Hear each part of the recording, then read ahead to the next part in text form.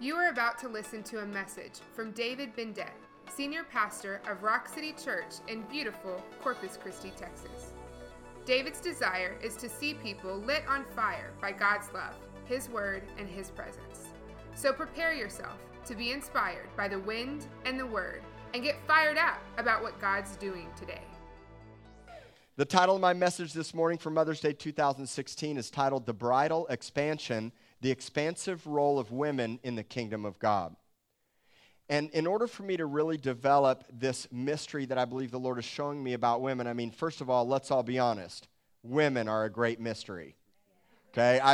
If I even begin to think I have a woman or my wife figured out, she baffles me every time, okay? But women are a great mystery. And so if we're going to talk about women in ministry, I believe that there's a concealed mystery in the Bible that has been hidden in many ways from people, especially men and especially the church. I believe that women have been oppressed and suppressed in the church and by men for far too long. It was only in this century that women were given the ability to vote. Women have also often been looked at as second-class citizens, and today, in organized religion in many denominations, women are still subjected to a lesser-than understanding about their role and their purpose in the kingdom. Now, why is that? I think there's a couple reasons. One, I believe that the Bible has been misunderstood when it comes to women, and that there's been some scriptures that Paul specifically said to a specific church at a specific time for a specific reason, and I'm going to address that today, about why Paul would come and have to set some order in the Corinthian church and the church of Ephesus in the day about them not speaking, and women need to be silent, not speak in the church and sit on the side and all those things. Paul was speaking to a very prevalent, dominant woman issue in the church of that day.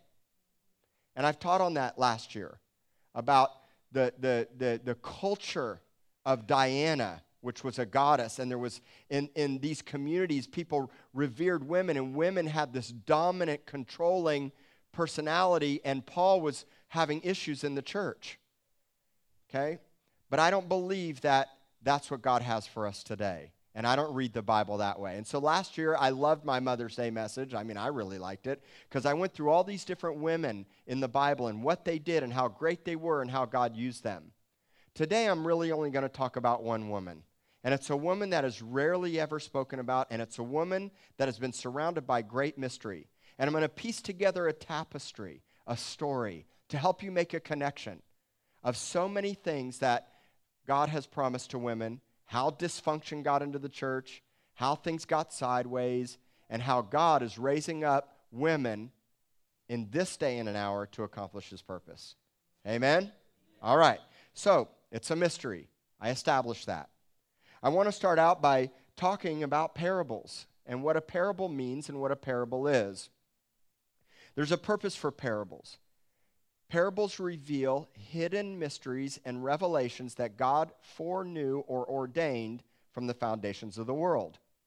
So if God speaks in a parable, He's actually trying to reveal a mystery to you in a way that you never knew or understood that was hidden for a very long time. Now, parables were spoken to the multitudes always. Jesus never spoke to groups of people without speaking a parable. So let's look at that. Matthew chapter 13, verse 34 says, all things Jesus spoke to the multitude in parables, and without a parable He didn't speak to them, that it might be fulfilled, which was spoken by the prophet, saying, I will open my mouth in parables, I will utter things kept secret from the foundation of the world. So there you have the understanding that when Jesus would speak a parable, He's uttering mysteries from the foundation of the world, okay? But to those of us that are born again and sons and daughters of Jesus Christ and have made Him the Lord of our life, Mark 411, God's information hotline, 411, I love that. And there are other 411s that God has shown me, but this is my favorite one, Mark 411, and He said to them, to you it has been given to know the mystery of the kingdom of God, but to those who are on the outside, all things come in parables. Why? Because parables are natural stories that reveal spiritual truths. In fact, the word parable in the Greek is the word parabole, and it means a similitude. It's a story that is a similarity or a likeness of another understanding or concept. It's a symbolic or a fictitious story meant to convey a spiritual truth. Proverbs can also be parables. So when you read in the book of Proverbs, many in the Proverbs are actually spoken in parabolic form. God speaks to us in dreams through parables. 99% of the dreams that you have in the night are figurative, not literal. Somebody being shot, teeth falling out, losing a job, things like that. God is showing you something that he wants you to understand through a parable. I'll give you a fast example to help you make the connection. When I was going through a very difficult time at my last church, I was really, really frustrated with the position that I was in. And I had a dream where I was fishing for these giant trout under the Humble Bridge right here, going on the causeway. And when I was fishing, I could see translucent snakes on the top of the water, and I said, I'm going to catch these snakes. And I hooked into a big snake, and when I lifted it up and I laid it at the altar of church. I went from the Humble Bridge to the church that I was at, and my line broke. And I said, well, I got to go back and get more of these snakes. And so in order for me to do that, I need stronger line. So I took steel leader line, and I put it into my reel, and I started reeling it because I didn't think steel leader line would break. And as I reeled and reeled and reeled, the line broke. And then I looked, and it's because I had a little child Zebco reel. Well, you can't put steel leader line in a little bitty child click Zebco reel. Now, there's a lot of parables in that, and I'm not going to explain that to you today. I do dream interpretation a lot on Wednesday nights. If that fascinates you and you want to learn about it, come on. A third of the Bible comes through dreams and visions. Why shouldn't we teach it? If an outpouring of the Spirit is dreams and visions, sons and daughters prophesying, then we should do it and teach it. Yeah! Is anybody with me? Is anybody fired up today? Come on. You don't hear this kind of talk in church. These are illegal conversations in so many churches. Don't take it for granted. I'm just telling you right now. Thanks, man. Yeah! That's what I need, some synergy action in this place. I love it. And so you have to understand that God speaks in parables, and the actual deeper understanding of parable is two words, para, which means to come alongside, and bala, which means to throw. And so what you're doing is you're speaking in parables, and you're throwing alongside a spiritual truth at all times to help people that don't know the Lord go, aha. That's why I encourage you guys, if you're finding yourself like lacking passion and excitement in your time with the Lord, go for a walk on the beach early in the morning with your cup of coffee. Go get some good worship music and sit by the park on Ocean Drive. Go get outside. Go for a hike. Go for a walk. Go to the hill country for a retreat. Go and experience the Lord in the wonder and the beauty of who he is underneath the stars in his sanctuary. And it doesn't mean you don't get into your room. It doesn't mean you don't go into the inner court of your secret place in your house. You do that too. But my favorite place to experience the Lord is in the wonder of his creation, because I'm always blown away. I sit by the water, and the Lord says, I planted you by the rivers of living water, and fish are jumping, and birds are flying. And I mean, I'm kind of a little bit ADD sometimes, so when I'm seeing ospreys and seagulls and fish jumping and all this stuff and water and clouds and sunrises, I'm like, man, Lord, you're so incredible, and it's fascinating for me. And God speaks to me in the midst of his creation because I understand that the hidden mysteries of God, the invisible attributes of who he is, are seen by what he's made. Anyway, little side note for you there this morning. So Jesus would speak in parables to help people understand. He would speak in parables in a way that would force people to have to want to know the truth. That would force people to say, aha, I want that. That's the purpose. And once you say, I want that, then he speaks to you clearly. And so we see in Mark 4:1 that God reveals the mysteries of the kingdom of God to his sons and his daughters, which means there are hidden mysteries from the foundation of the world that he wants to reveal to you every day. Think about it. The God of all creation wants to reveal himself to you, how he did things, who he is, his love, his character, his nature, and there's stuff I'm fascinated by all the time. I'm like, God, what were you thinking? I say this all the time. Why did you have to make mosquitoes? Cockroaches. Cucarachas, that's right. But then I look at the sky and the wonders of the heavens, and I look at tropical reefs and rain and the rainforests and tropical fish, and I'm just blown away by the beauty of what he's created and what he's done, and I can see God now in everything. I see him everywhere. I see him in you. I see him in all of creation. It's like another dimensional understanding that only comes from finding the hidden secrets and mysteries of the kingdom of God. Mystery in the Greek is mysterion, and it means hidden and secret. So to get a mystery means you have to go to the secret place to get it. Now I'll speak some things that I get from the secret place. All things hidden will be revealed. And you go, oh my gosh, that's awesome. But if you want to live there, if you want to sustain it, and you want to know him like never before, it is going to require you to go spend time with him and get into the secret place. You cannot live a busy Christian life or try to live on my coattails of church a couple times a week, reading everybody else's book and listening to everybody else's sermons. You got to get your message, and you got to go get it for yourself. You got to get your own daily bread, and you got to grow personally, okay? And when you do that, it reveals things to you like this message I'm preaching today on women. Nobody's ever told me what I'm about to tell you. I've never heard it taught before. So here we go. One of the greatest mysteries I believe that God's revealing in these last days is the power and the purpose of women in these end times. I believe that God has a great plan for women. And again, I believe the devil has worked on overtime to keep all women suppressed and oppressed, and to see yourselves as lesser than, instead of entire cultures, nations suppress women right now all around the world, okay? And we still have a prevalent, dominant church in America that's doing the same thing. But not Rock City, and not you, and not in Corpus Christi. Amen? Now, don't shout me down when I'm preaching good, because you don't hear a lot of men preaching about women. Now, men, just hear this, because this is for you too. Because when you get this understanding that I'm going to tell you, it's a game changer for everything. So no matter how my wife acts, no matter how she treats me, no matter what she says or does, I have a love for her like Christ had for me in laying down his life, and I can see the wonder and the beauty of who she's called to be, and much of that is going to depend on how I treat her and how I love her and how I lay my life down for her, okay? And trust me, it's a big working process. You notice I'm eating a lot of humble pie today. I've been thinking about this message for a long, long time, let me just tell you.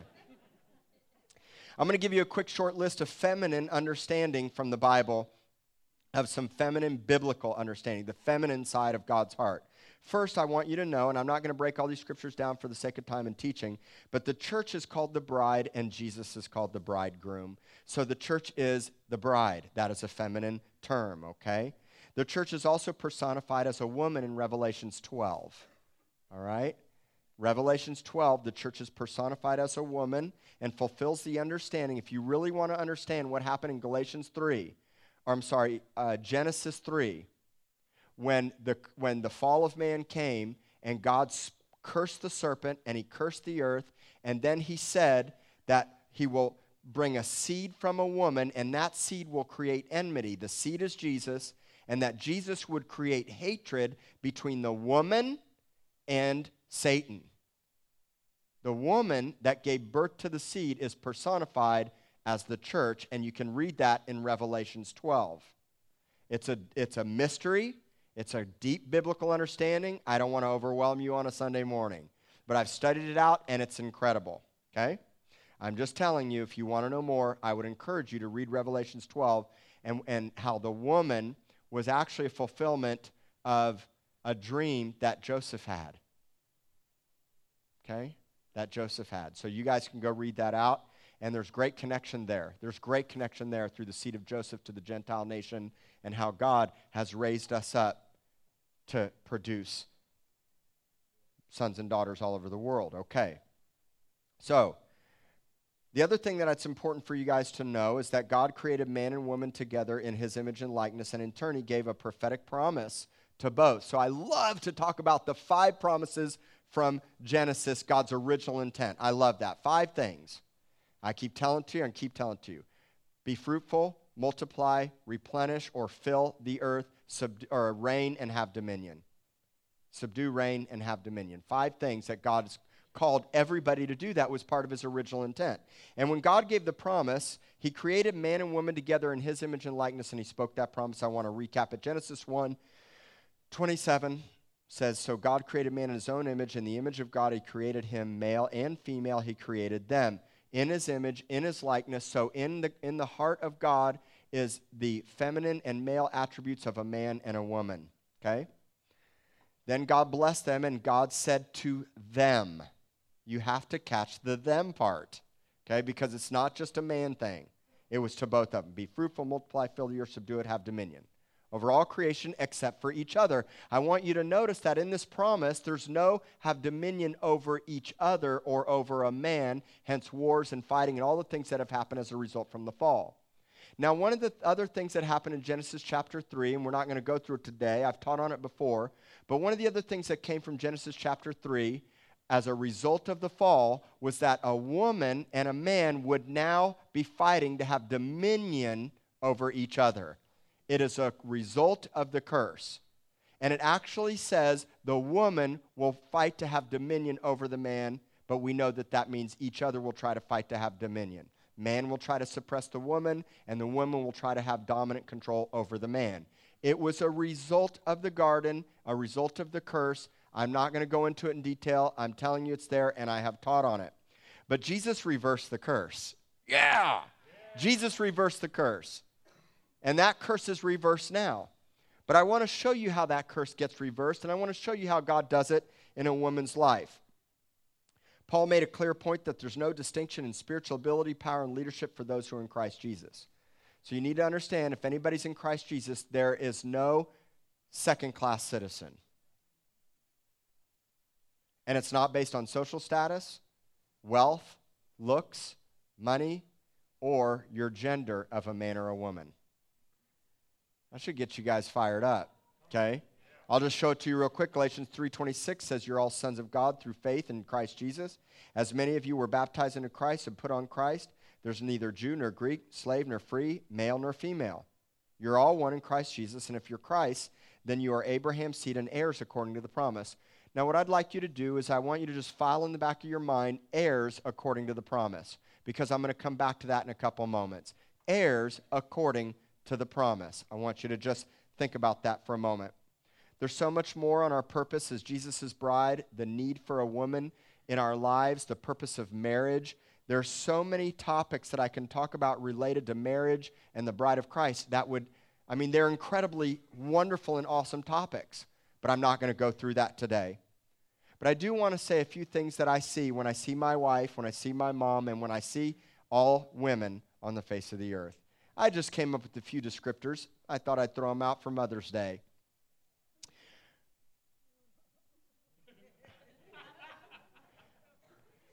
When I see a woman, and especially my own wife, I see God's grandiose plan for his kingdom. I see purpose, destiny, and fulfillment of promises from God and for his kingdom. Here's some words to describe what I see in a woman. Sons and daughters, reproduction, aids, surrounders, protectors, stability, strength, empowerment to accomplish purpose, wisdom, love, tenderness, grace, beauty, compassion, awakening, and promise. And that's what I see in my wife. And I know that to be true because I know I wouldn't be who I am today and where I am had God not brought her into my life. And had I not had my mom, and had I not had intercessors and women that have prayed for me and encouraged me tenderly, full of wisdom and grace in my life as a Christian, God always brought wonderful women around my life, mamas, spiritual mamas, to pray for me and intercede and to war in the heavens on my behalf and to bring comfort and stability and strength. Had I not had that, I wouldn't be who I am today. Women have always been an incredible source of strength and stability. Last year, I talked about a whole variety. I'm just going to tell you a few names to remind you, and I want you to know that I've taken some time to study these women's lives. And I'm going to throw out some great names of just a quick recap of women in the Bible. Some of you won't know some of their names, but they're there. Deborah, Yael, Ruth, Naomi, Esther, Rachel, Rebecca, Abigail, Rahab, Leah, the Queen of Sheba, Mary, Martha, Elizabeth, Anna, the prophetess, Priscilla, the woman that delivered Paul's letter to the Roman church, Phoebe. I love that. It means rays of light. And I talked about that last year. These are just some of the women in ministry that God has used, and I'm telling you that God intends to use women more than ever before in these last days. How many of you have ever personified something? To personify something is to give something a name and make it personal. Now, come on, men. We've all named our car a she at one time. This is my baby, my girl, right? Now, I don't know if men name or if women name their cars guy names. Do you do that? You don't do that? But men do stuff like that. We give our truck, I used to call my 1979 El Camino Betsy. I loved that El Camino. I wish I had it today. But to personify something, it means that you are saying that that thing represents or embodies a quality or a concept of something you like or believe in a physical form. And so God would personify women in many ways. First is the church is defined as a woman.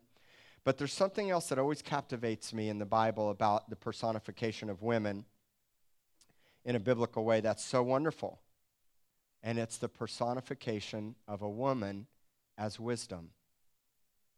And it's all over the Proverbs.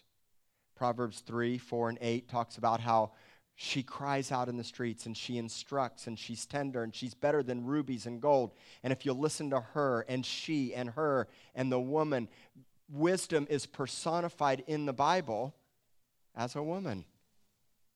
You can't get away from it. In fact, it's everywhere. And I could spend a 5-part series just in talking about Proverbs and wisdom and women in that context. You think the Lord is trying to show us something?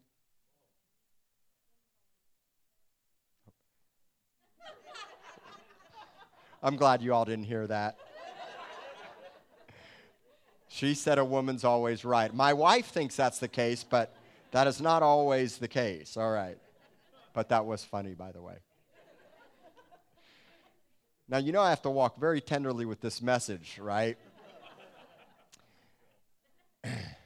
Do you know that women would be critical to Jesus' ministry and serve him in a way that no one else would? In fact, we have a little bank of scriptures that talk about Jesus being provided for and tended to by women that you don't see anywhere else in the Bible, and I believe it's a representation of how we, as the bride of Christ, are to tend to him.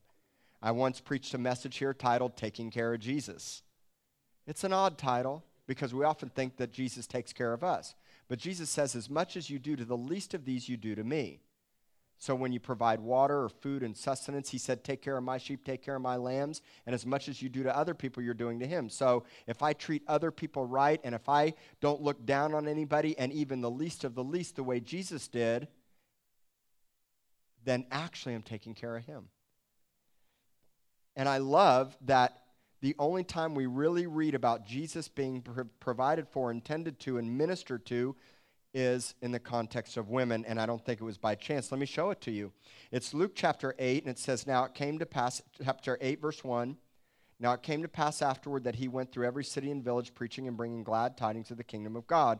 And the 12 were with him. So he had his 12 disciples. But verse 2 says that there were certain women who had been healed of evil spirits and infirmities. Mary called Magdalene, out of whom had come 7 demons. Now, why in the world do we have to front out Mary that she had 7 demons at one time? I mean, I'm thinking to myself, here's some women, they're traveling, they're serving him, but we had to put in the Bible that she had been delivered of 7 demons? It's there. Because the Lord showed me, number 1, she was perfectly restored and perfectly healed. 7 is the number of God's perfection, and I believe that God brought complete perfection in her healing. I believe that Mary is a picture also of the church and what happens when God does something in you and then he does it through you. There's a great lesson here. She got delivered and now she's doing what she's called to do.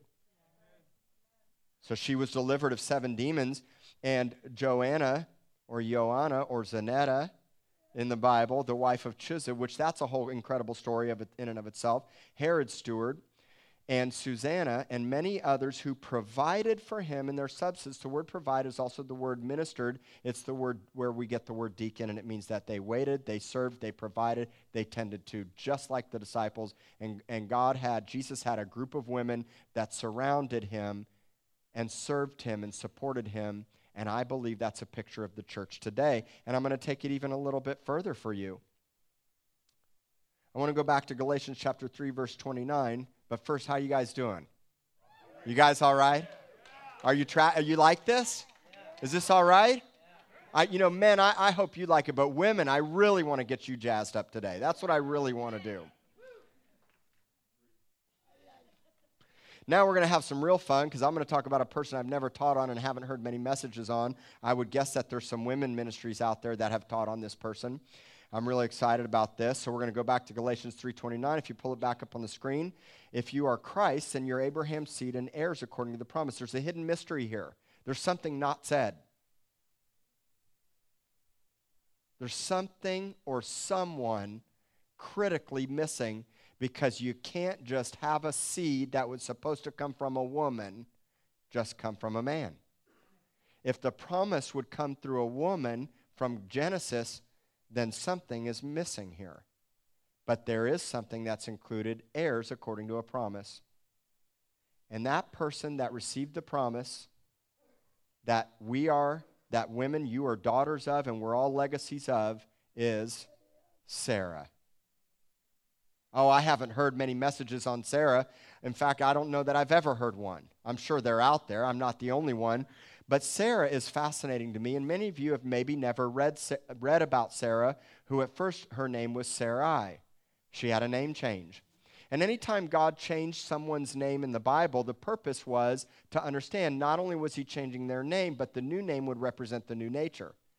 So when you're born again, God changes your nature. You metamorph into something new. You become a new creation in Christ. Okay? And so we're not all going around saying, well, you are Ryan, and you shall be called Joseph. It'd just be kind of odd, okay? But the point is that God did that, and he did it for many reasons to demonstrate by example that there was a nature change. Now, what does he do today? He says, you were Betty, but now you're my daughter. So when you get born again, you're still Betty, but now you're the daughter of the king. So he's changed your nature in a beautiful and profound way, even though you still have the same name. I want to tell you a couple things about Sarah before we really get to understanding the promise. First of all, you need to understand that Sarah's first name was Sarai and that she was barren.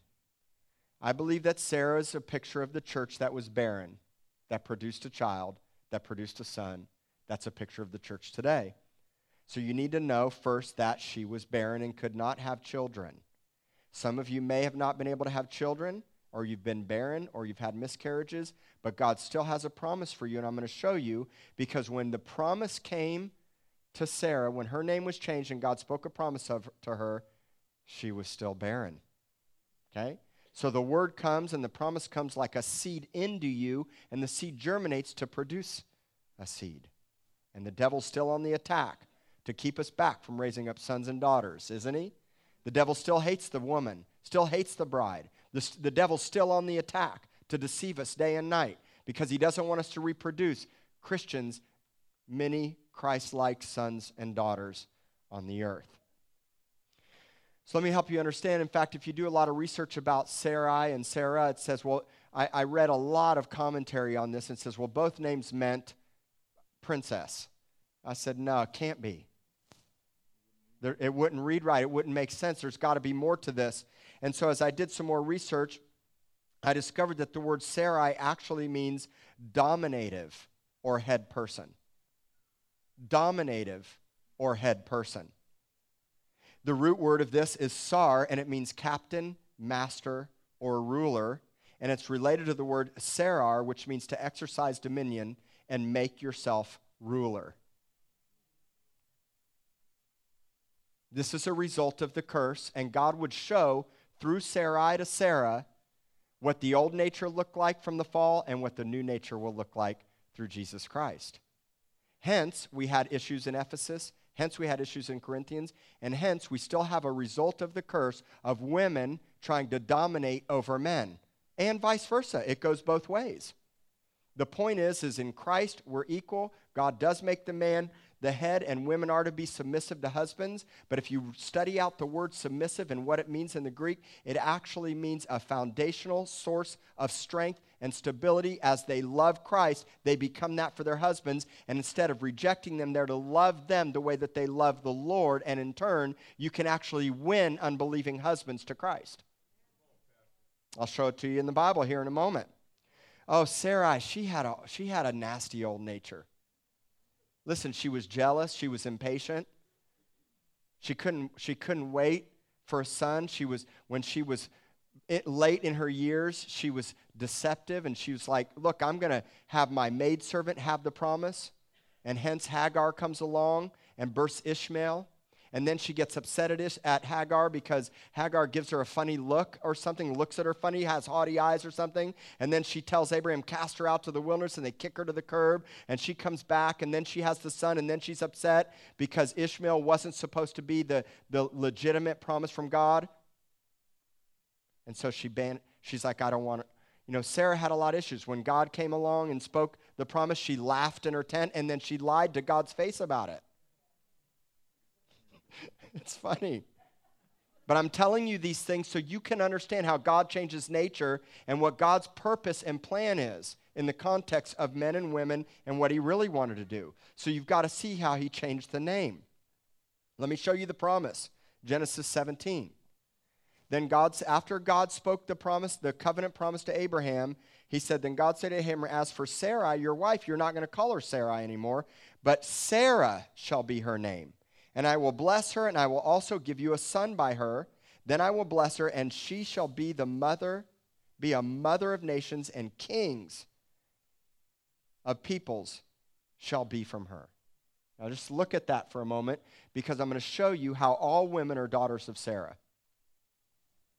And I believe she is a picture of the changed nature of the church from being dormant and barren to being life givers. I'll show it to you. Sarah means first lady, princess, and queen. First lady, princess, and queen. So Sarah would go from a dominative, controlling, jealous, mocking woman to becoming a first lady. And do you know there's a first lady today? It's called the bride of Christ. The first lady is the bride of Christ. And, of course, we have first ladies in our life. My wife is my first lady in my life. And we're the first lady of Christ. And Sarah would go from one nature to a new nature that would be supernatural and incredible.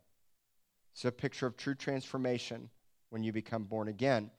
Let me just touch briefly on 1 Peter chapter 3, because I think it's important for you to see in greater context what I'm talking about, especially women. If you have a husband that is an unbeliever or a husband that doesn't want to live for the Lord, and I'm sorry if husbands don't want to come here. I want men to like me, but not every man likes me. I don't know if it's my long hair, the worship's too long, whatever it is.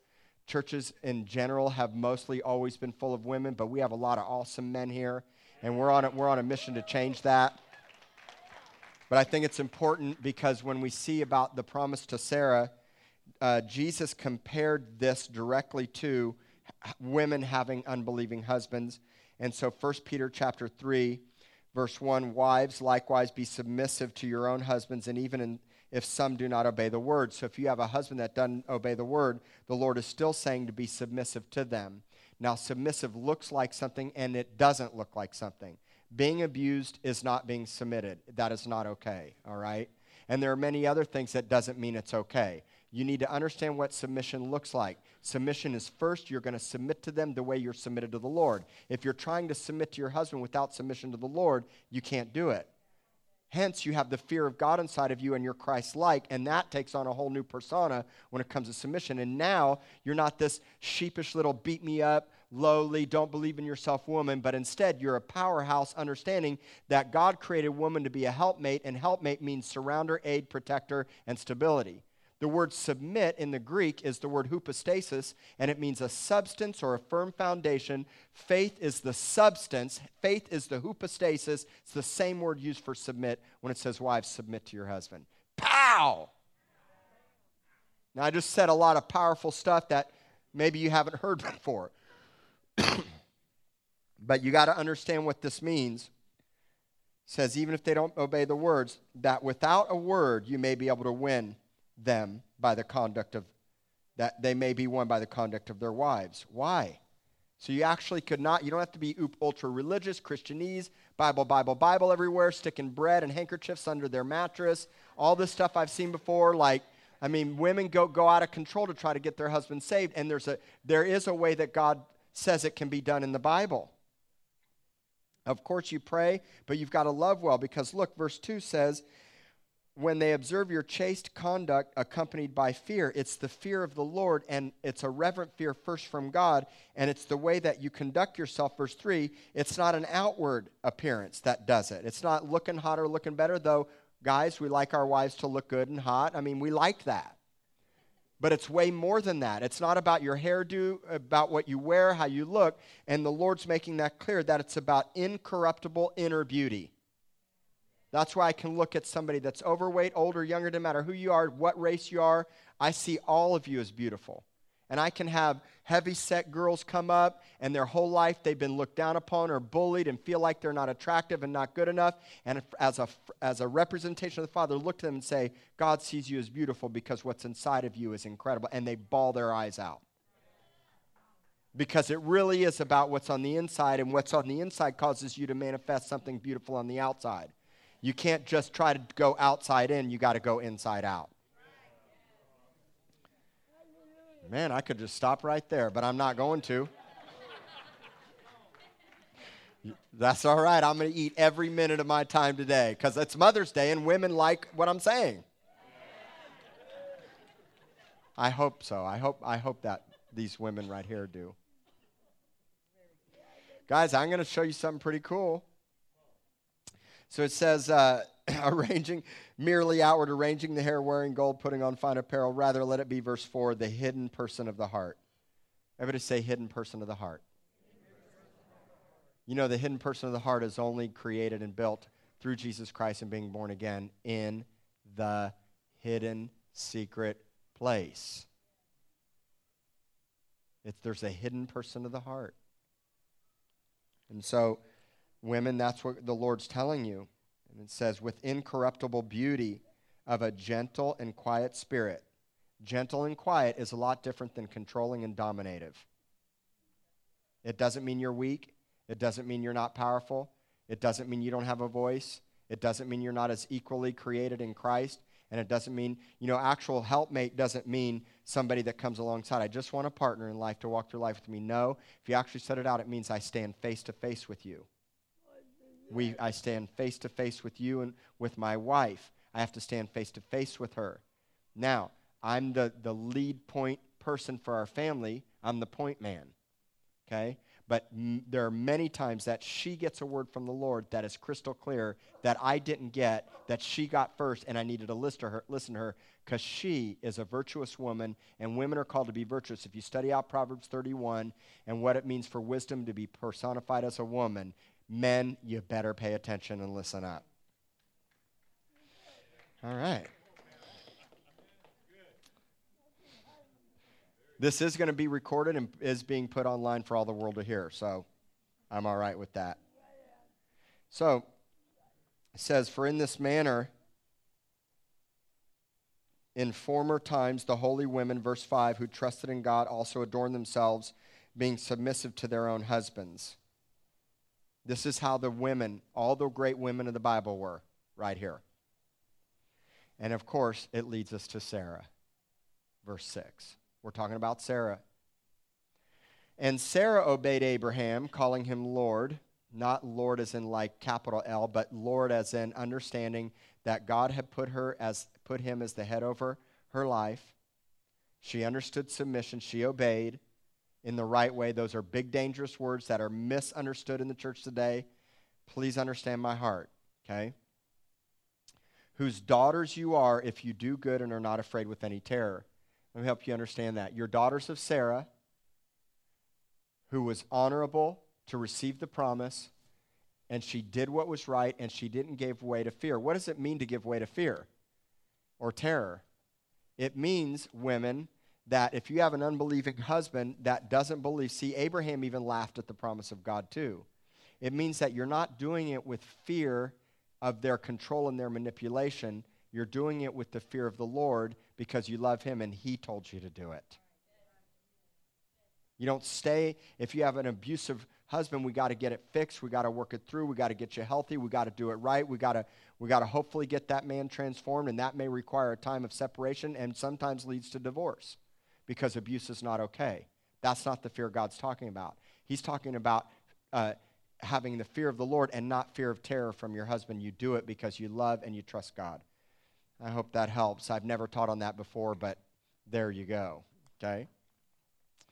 So,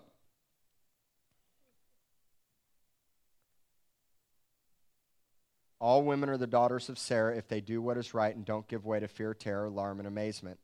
The Sarai nature must be converted to the Sarah nature.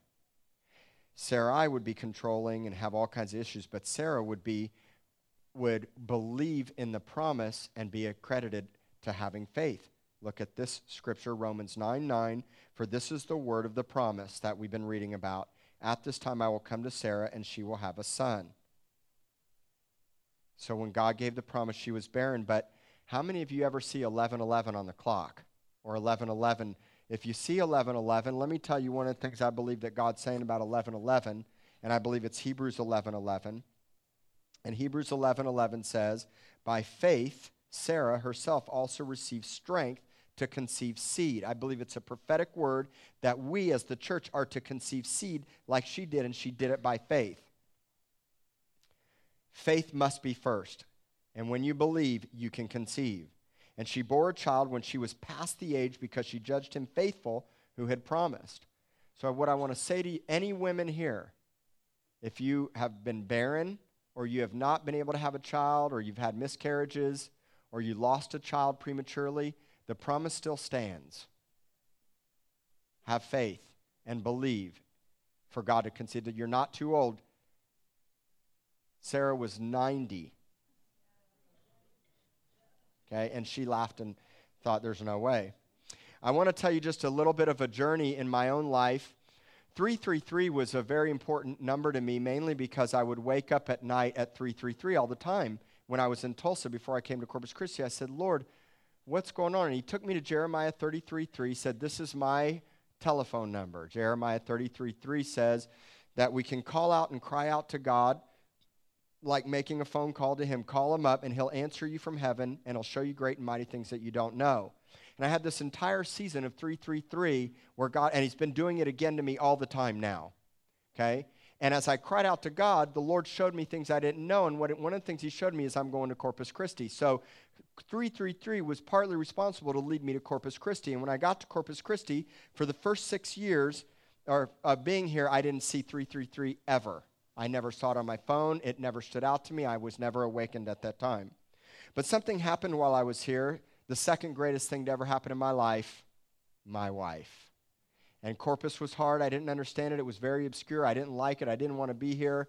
I was under God's thumb. I was kicking and fighting. It was very difficult. And in the midst of that, in the midst of obscurity, I met my wife. So 333 led me here and to meet her. Our son is named Zion.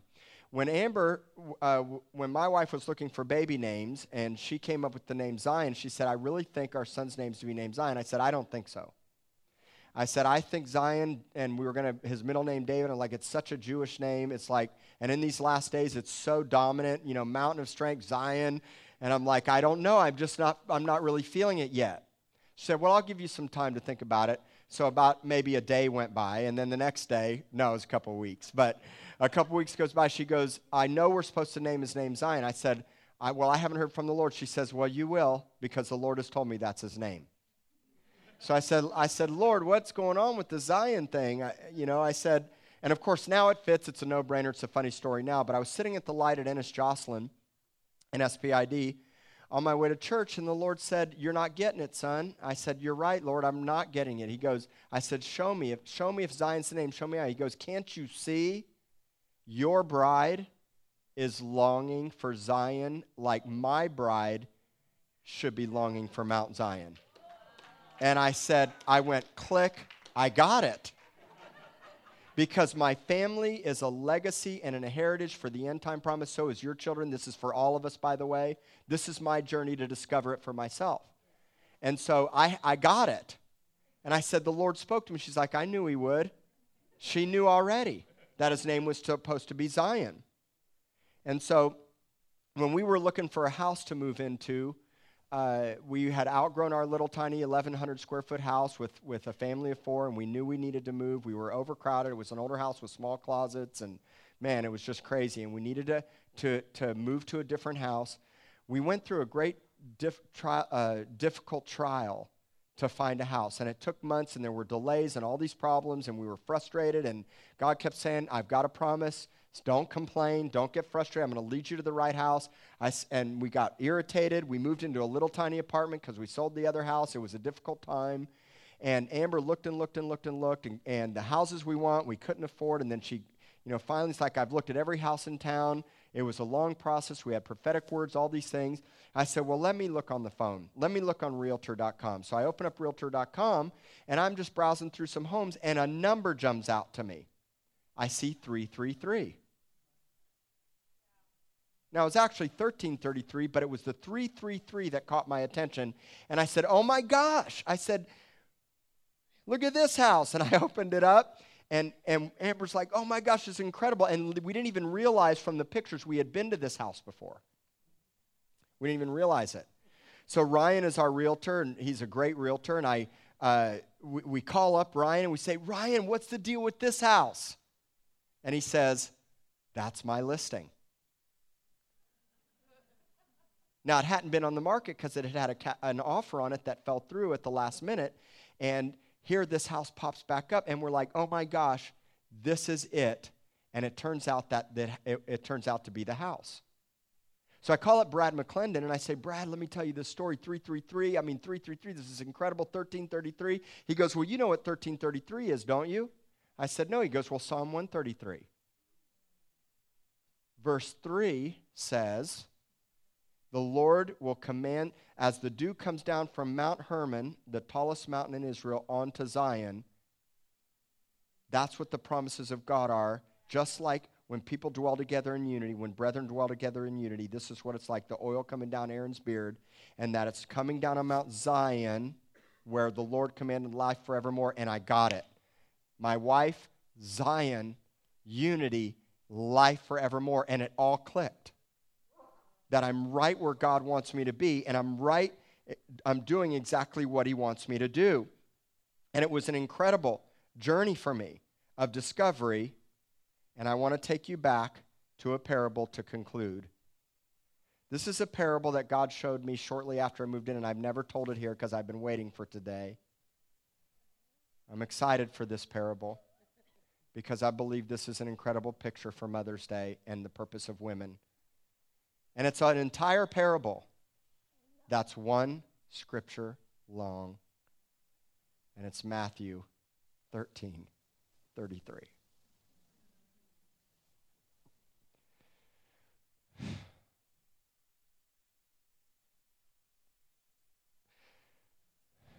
Jesus spoke this parable of hidden mystery and said, the kingdom of heaven is like leaven, which a woman took and hid in 3 measures of meal until it was all leavened. Oh, there's so much in this one verse. I've read it 1,000 times, and I've meditated on it. Most of the time in the Bible, leaven has a negative connotation. And some of you may not know what leaven is. Leaven is actually yeast, and it's important that you first understand that the kingdom of heaven is now, and God wants the kingdom of heaven on earth. But leaven, a substance, typically yeast, is added to dough to make it ferment and rise. It's a pervasive influence that modifies something or transforms it for the better. Leaven in the Greek is the word zume, and it means to ferment as if boiling up. It comes from the word zeo in the Greek, and it means to be fiery hot and to glow. It causes a reaction. It means to be fervid and to be reverent. It means to cause something to explode and boil up and rise up, and that's what yeast does when it's heated. There's a lot of incredible attributes to yeast. First of all, yeast is a fungi that is a slow, secret, silent reproducer. One little tiny yeast can cause an entire, when worked into a bread, fresh bread, can cause it all to rise. And yeast is, in the smallest amount, is great at reproducing. Sounds like just a little bit of faith, doesn't it? Okay? Now keep the scripture up on the screen. I'm just going to break it down. Yeast, what it does, it's a single-cell organism that expands, and what it does is when it's heated, it eats and digests sugar. Heat causes it to get active. Okay? And what it does is then it goes to town. It gets hungry. Yeast also reproduces asexually, by the way. Fun little fact. You can study it out on your own. What it does is it eats and digests sugar, and then what it does is it produces carbon dioxide gas that causes bread to expand. Yeast has to be living in order to do its job, in order to ferment, but to fully accomplish its purpose, it has to die. Hence, replenishing and being used over and over and over, daily bread every day. We eat and we give. We're the body of Christ, the broken bread given to the people. Man, the mysteries inside this scripture are so deep and long and wide. I'm sure I don't have it all figured out, but I'm on to something. In order for the yeast to really get into the 3 measures of meal, it has to be hidden and it has to be kneaded. Like a woman baking bread, like us going after the hidden mysteries of God in the secret place, in concealing and incorporating inside and expands, and it's like a woman depositing seed that expands all over the world. Woo! Yeah!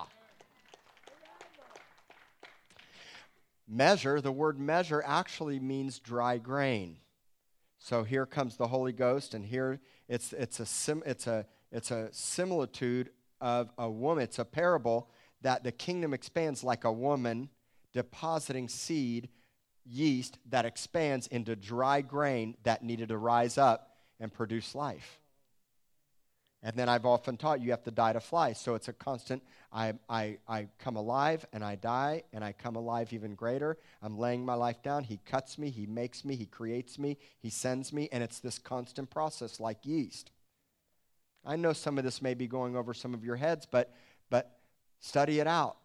This is incredible revelation, I believe. What does 3 mean? The word 3 means to conform, obey, copy, imitate, and become like the Trinity, like Jesus and who he is. And so a woman needing the promises of God into people recreates, reproduces people that look like and conform to the image of Jesus Christ. And that's what my wife is doing for me. It's hard. It's tough. We've only been married 4.5 years. It'll be 5 years this year. But she doesn't even fully realize what she's doing. And I fight back times, not yelling, screaming, cussing, and abusive, but iron sharpens iron, and we're learning and we're growing. And, in 10, 20, 30 years, we have young kids. It's tough, poopy diapers, and we battle sicknesses and all of those things. But I love her, and I'm committed, and I understand what God has destined for me in my life. And what God has destined for every woman in this place, because it's not just for her. And what I hope you can see is a man that understands, and what I hope we can do is get men to understand the power of the bride and the power of a woman and the purpose and the plan that God has for you in these last days. And then ultimately it comes to being all leavened. The whole earth will know the glory and the beauty of God all over the world. In Genesis chapter 18, I'll leave you with this. Something incredible happens. Abraham and Sarah are sitting in their tent by a terebinth tree. And in Genesis 18, the Lord and 2 angels show up. And Abraham says, I'll just summarize it for you because of time. Abraham says, let us wash your feet, give you some rest, and let us give you a drink, refresh you, and give you some food. Abraham and Sarah would do that for the Lord. And Abraham looks to Sarah and says, prepare a meal, and Sarah takes yeast and leaven and bakes 3 measures of meal for the Lord.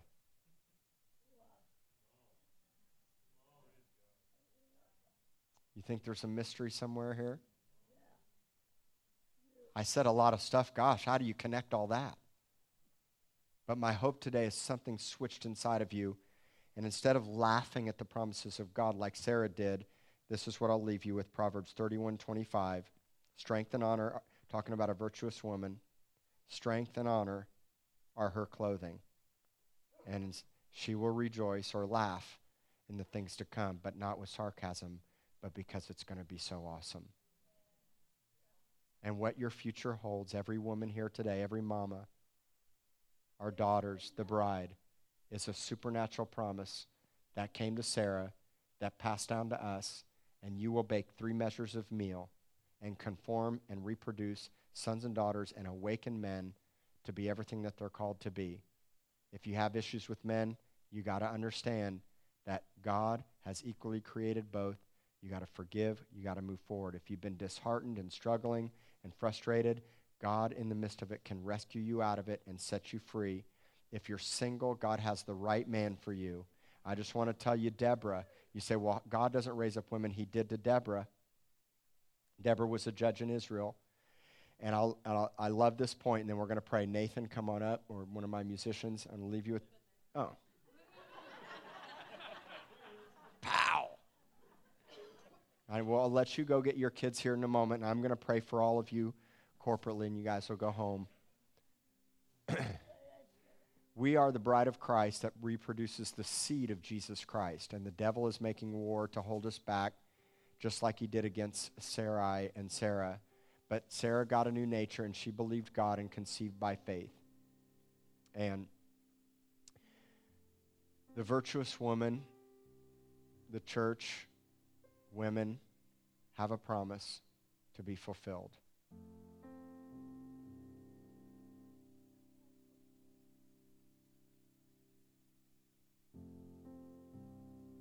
I believe this is about the bride now. And God's using a natural picture of marriage, which is why there's such an attack on marriage today. I'm telling you, this whole marriage thing, gay marriage thing, all the transgender stuff is a direct assault on women. Because the devil knows his time is short, so he's launching. And God says, this is your time. And this is your time. And this is your time. This is your time too. Of course. My mom, you can't get left out, Mom. You can't get left out. Women, this is your time. And men, you got to get new eyesight. Jesus gave it all for a bride, didn't he? And it's the bride that would take the helm and the responsibility. This is your time, women. This is your time. No more compromise, no more unbelief, no more dominating control. You don't have to fight for control anymore. Just trust the Lord. And believe. You know, Deborah had a husband. She was one of the greatest women in the Bible. Did you know she had a husband? Well, you only know one thing, and some of you only know because I told you. Most people don't read about Deborah's husband because you only know one thing about him, and that's his name. Deborah's husband's name is the name Lapidoth. It's a weird name. Let's just admit it. But there were a lot of weird names in the Bible, and if you look at the name Lapidoth, you know what it means? It means man of fire. Of course it did. Now, you can study that one out. I've studied that one out 1,000 times. And this is your time, women, to believe for the right man. All of the single ladies here. And men, I'm going to make it very clear. No one's dating any women here, and if I come along, you better be on fire. I'm just telling you right now, this isn't the hookup place, and there's a lot of attractive young girls coming here, and I'm not anti-dating, by the way. I just want you to know it. But I'm for right dating, and what I want, what every woman here under my watch deserves, is a man on fire. And what every man deserves is a non-controlling, non-dominative woman too. We work together face to face as a team. We're in the fight together. So men, get on fire. Women, become Deborahs. Do it now. Don't wait. You can do it now. The Lord is your number one. He's the real man of fire. Jesus is the greatest man of fire. Let's all stand.